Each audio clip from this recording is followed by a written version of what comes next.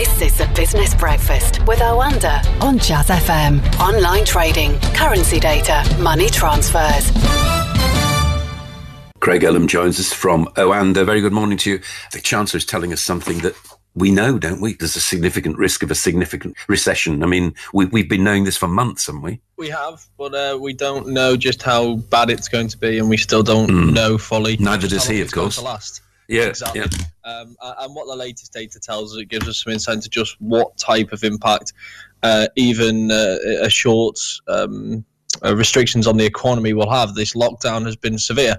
The lockdown actually started in the last week of March, and yet we saw the worst month-on-month slowdown on record. The records began in 1997 on the month-on-month readings, and we saw, I think, a 5.8% contraction from March to April.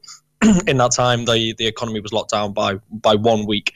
You can only imagine what April was like on the numbers. That meant we had a 2% contraction across the first quarter, and it means that the second quarter's numbers, the April numbers that we get in a month's time, are going to be incredibly bad. And when we were looking at OBR forecasts a few weeks ago saying that we could see a 35% contraction in the second quarter, that now looks perfectly feasible based on the data that we've had. The question now for the Chancellor, and the question now for the rest of us, and what we have to try and avoid is going to be for that to be prolonged. So you can now start to understand why, despite the heavy criticism from some quarters, the government is trying to reopen parts of the economy that they believe that can cope with the coronavirus as long as people adhere to social distancing, etc., because the damage that's being caused by it is extreme. On broader thoughts, my thought about this is always, who's going to pay? And we are going to pay one way or the other, aren't we? That's the other big question. Well, that's what the reports yesterday suggested with regards to how is it that we are going to to effectively pay off this debt. Countries around the world are going to be far more heavily indebted than they were beforehand, whether that's Italy, that previously had a debt to GDP ratio of 142%, which is now expected to be closer to 160%. The UK, which is borrowing vast sums, which is going to see its debt rise by maybe 15 to 20%. New Zealand, which had a very low debt level, which is going to rise to a moderate one, which we'd all be envious of at this point, but their debt to GDP, I think, was around 19% prior to this. Everyone is going to have a heavy debt to pay for it, and then therefore this has to be paid back. Governments are going to look for ways to try and tighten the purse strings in order to pay this back. Reports yesterday suggest that's going to come from rises in income tax, maybe VAT, freeze on wages, public sector wages for 2 years, and a few other measures. This is going to just effectively bring back austerity. The question is for the government is, do they really want to bring in austerity at a time when the economy is also already going through quite a severe shock? Absolutely. I mean, that's the thing, isn't it? What can you actually you can't twist and twist and twist until the juice runs dry after a while, doesn't it? And then you have to start about new things. And I'm sure that if there were any new things around, they would have been brought into battle right now, don't you think? Exactly. And like I say, they have to just weigh this up. There was nothing in the report that I saw that suggested that it was going to come in immediately. So it is going to be a question of timing. They're going to want to get the economy back on a relatively sound footing. As we've spoken about before, while a lot of the unemployment numbers that we're seeing right now are going to be temporary because of the furlough scheme and that people are going to return to work in many quarters, there's many quarters where people aren't going to return to work. That's not the time to be imposing austerity. It seemed like quite a crowded, as far as London was concerned, and quite a crowded return to work yesterday. I take it you've not, as it were, been back into the office, but are you thinking about it? Because we'll take you as an average worker if we can, just for the moment. To be honest, it's hard to take me as an average worker because I'm one of the fortunate ones who have been able to work from home for the last 6 weeks and will continue to work from home for the foreseeable future. I have no intentions to return to the office in the near term because I can avoid it. There's many people who don't fall into that category who are having to now travel into the city or travel into various cities around the country, who are going to be travelling into various cities around the world. And it's going to be an extremely difficult situation to manage because, as you say, the images we saw yesterday from the tube, it's not what we want to see, and I'm just glad that I'm not one of the unfortunate people who are having to make that commute every day. But again, as I said earlier, how do you manage a situation where the economic impact is so devastating? Because the last thing we want here is firstly to go through the human tragedy that is the coronavirus and follow it up with a depression because unemployment spikes, because businesses do fall eventually, and because government support isn't enough to actually see it through.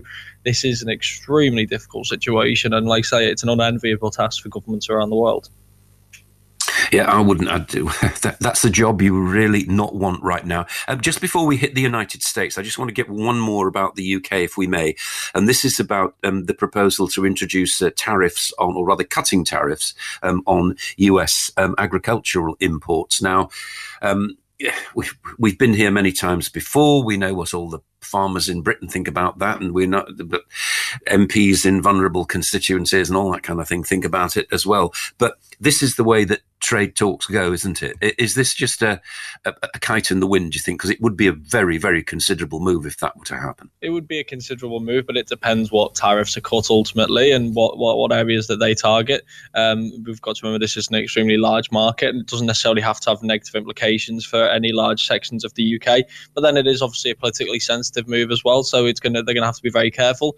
The flip side of that is if you want a trade deal with the US, then you have to make concessions somewhere, and it seems that there's certain things which the US are interested in, and if we just say no to everything, these are going to be very short trade talks. And it seems that now more than ever, these trade talks are extremely important, because the alternative, if these talks fall apart from the UK government, is to go back cap in hand to the EU and ask for a nice trade deal by the end of this year. So, which is not going to happen. Yeah. Exactly. So I do feel like this is the route that we are going to go down. Perhaps this is something that they'd be prepared for from the start. Maybe they have areas where they believe that the US isn't going to, cutting tariffs with the US isn't going to be overly impactful on UK farmers. Like I say, I don't know the ins and outs of UK farming and US farming, but I'm sure the more and more details will emerge as it has throughout this entire period. Okay, let's nip over the pond, metaphorically to the United States. And yesterday, people like you were looking very, very closely at what Jay Powell, the chairman of the Fed, was going to say. You were wondering whether or not he would approach the subject of negative interest rates. Well, he did a lot more than that. He batted that away, but he was it was almost into politics, wasn't he, yesterday? He was. I mean, we're seeing this a lot more around the world. There's been a long time where governments have strayed away from talking about what the central banks are doing. The central banks have strayed away from fiscal policy. It's just been the kind of, this is the grey area you don't really go into. And that seems to have completely changed now over the past couple of years. We've seen obviously Donald Trump repeatedly criticising the Federal Reserve, something that wouldn't previously typically happen. And now we are seeing a lot more central banks putting pressure on governments to do more fiscally. That isn't just the US. Christine Lagarde is doing it in Europe. Mario Draghi before her, Mark Carney towards the end of his time in the UK was indicating that the UK may do more, and we are seeing it more and more around the world. So the fact that he's pushing for more fiscal stimulus just shows how much is needed. We've already seen $3 trillion of fiscal stimulus in the US. The Democrats put forward a bill for another $3 trillion late last week, I think, and that was flatly rejected by the Republicans, but obviously in a country like the US, the bipartisan bill is needed, so there's probably room for negotiation here. But yeah, the negative interest rates is significant. But as I said earlier this week, I just don't really see that as a starter, to be honest. I feel like that is extremely unlikely in both the US and the UK, and that other more creative options are needed. We've seen plenty of those, though, from both countries, so I don't expect that the central banks are done. Okay. Craig, just before you go, give us 30 seconds on the markets, if you would, please. Yeah, so we saw a sell-off, actually, yesterday in response to Jay Powell's comments because of rejecting interest rates in negative territory, because of the push on government, etc. We did see markets turn a little bit south yesterday, so that's certainly going to be one to watch. It does seem that the kind of, we're seeing the wind out the sails of the rally over the past few days, so we'll see if that continues, obviously. So that is going to be an interesting one to watch, and obviously oil prices continuing to creep higher. We're seeing finding some balance. So yeah, I mean, it's still quite extraordinary times, let's face it, in these markets. Indeed. So Craig, for the moment, thanks very much indeed. Craig Ullum there is market analyst at Oanda. This is the Business Breakfast with Oanda on Jazz FM. Online trading, currency data, money transfers.